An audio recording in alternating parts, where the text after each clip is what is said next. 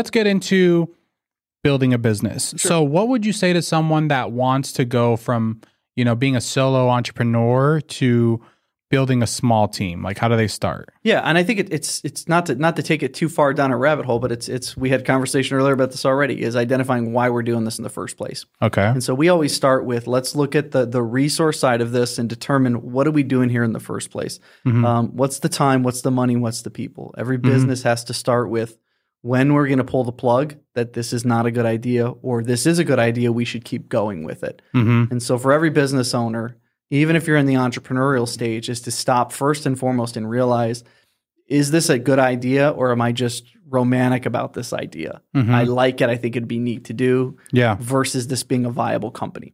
Yeah. So if we can identify that first and foremost, I always give the same test, which is, tell me how long. So we're going to do this for a year. I'm going to put in $20,000 and I'm the only resource. I'm not going to go hire anybody. And so after time, money, resources, if you can't get it off the ground, I refer to it as, we're going to old yeller the business. In other words, we're going to take the business out back and we're going to shoot it. Right? We're not going to run a business that doesn't make money. So we have to have that kind of discipline, because if you treat it like, people say this all the time, my business is like my third child, right? If you treat it that way, then you won't make good decisions with it. You'll make decisions that you become too emotionally attached to versus principled business decisions. Yeah.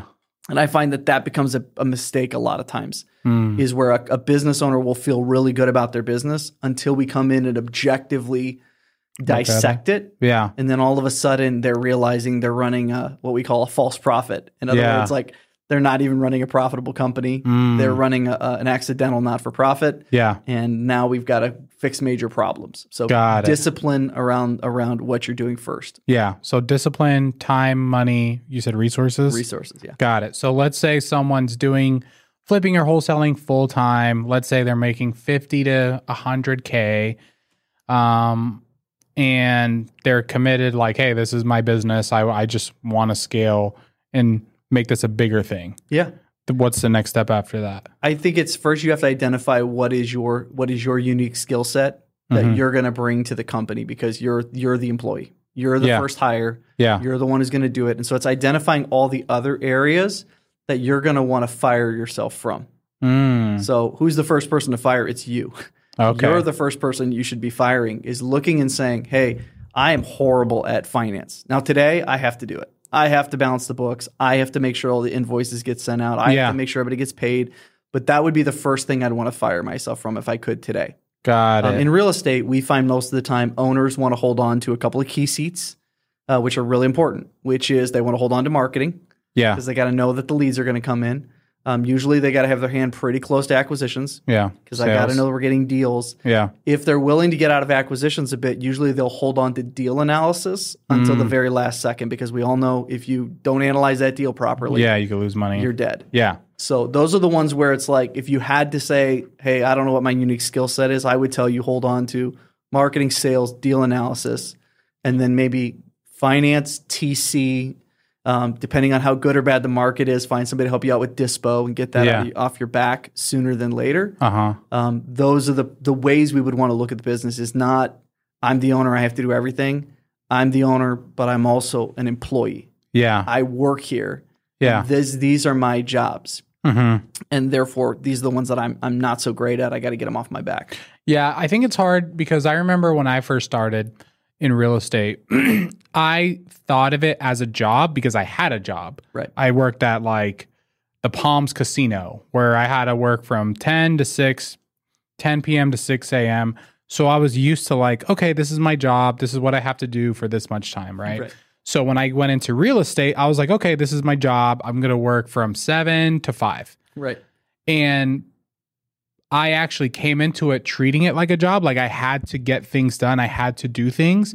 But what I've noticed with coaching over 1,000 students is like, some people don't see it as a job. They see it as like, oh, like I need to go watch YouTube videos and I need to learn all these things. They never get to the actual part of like doing work. Right.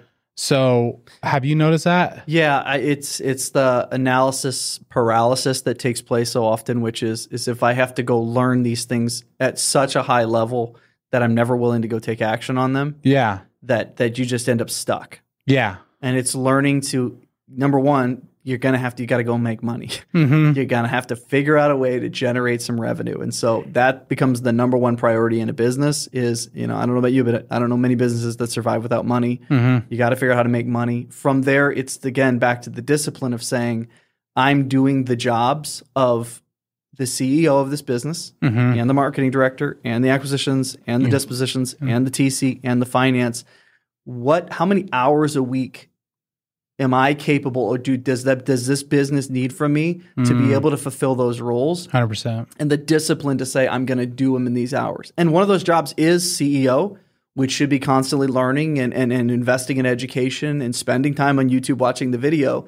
It's learning not to fall into the trap of sitting there for 8 hours watching YouTube videos when we got to get the mail out for the leads. Yeah. We got to make sure these deals are properly analyzed and being disciplined enough to go do what needs done. I always say it the same way, which is the business will tell you exactly what it needs. Yeah. And the business is telling us on day one, it needs all of these seats filled, and you're the only person to sit in them today. Yeah. And so we got to generate as much money as we possibly can so we can either A, make more money and keep it, or B, afford to fill seats so that we can get out of them. Yeah. And if we can't figure one of those two things out, then we're kind of stuck in no man's land as a business owner, where we foot on the gas one day, spend all the money on the marketing, foot on the brakes the next day, don't spend a dime. Yeah. It's a terrible place to be stuck. So let's say someone's listening to this and they're like, okay, I'm doing 50 to 200K a year by myself. I'm wearing all the hats. I'm doing all these things. How do they go find a good support admin person? Sure. Well, first you got to get very, very clear. And this is the part, the discipline that it takes is to sit down and say, this is exactly what this person is going to do. And here is and this is what I make people do now, is my 30, 60, 90 day plan for what they're going to do every day for the first 30, 60, and 90 days. Yeah. Because if you can get to 3 months of a planned, here's what they're going to do every day, then you would know that you would leverage them. If you're not willing to sit down and make that plan, you probably you're not willing to delegate the work to them for them to do it. And so you got to have the discipline to say, here's the plan for this person. Here's what they're going to do. Here's the seats. I made this mistake terribly when I owned my marketing agency. I'd hire people and be like, I don't know, do marketing stuff. Do your thing. Yeah. And it just takes that granular discipline to say, no, this is what they're going to do. This is how they're going to do it. And this is what they're going to take off my plate.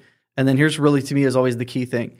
And with that free time, I am going to go make X amount of dollars more. I'm going to go do blank. Yeah. You can't just look and say, well, I got this admin now. Look, now I can go sit and watch Netflix, right? Yeah. It's now I can take this time. If I had 5 hours, I could make 10x return on what I'm paying them to do their work. 100%. Most of the time when I do accountability charts with people, we build the whole thing out. I always get to the end and owners, to your point, they're in that place where they're sitting in all the seats. And I say, if I could get you out of all of this and you were just in the CEO visionary seat of this company, that's the only seat you sat in, do you believe we would make more money as a company? Yeah. And any entrepreneur worth his salt says, well, absolutely. If that was the only thing I had to focus on was like growing the business, we would make so much more money. And I say, great, then all we have to do, the entire exercise is, how do we fill these seats? And most of the time, the reason why we don't fill them properly is because we don't believe that if we had the free time, we could actually do what we say we could do.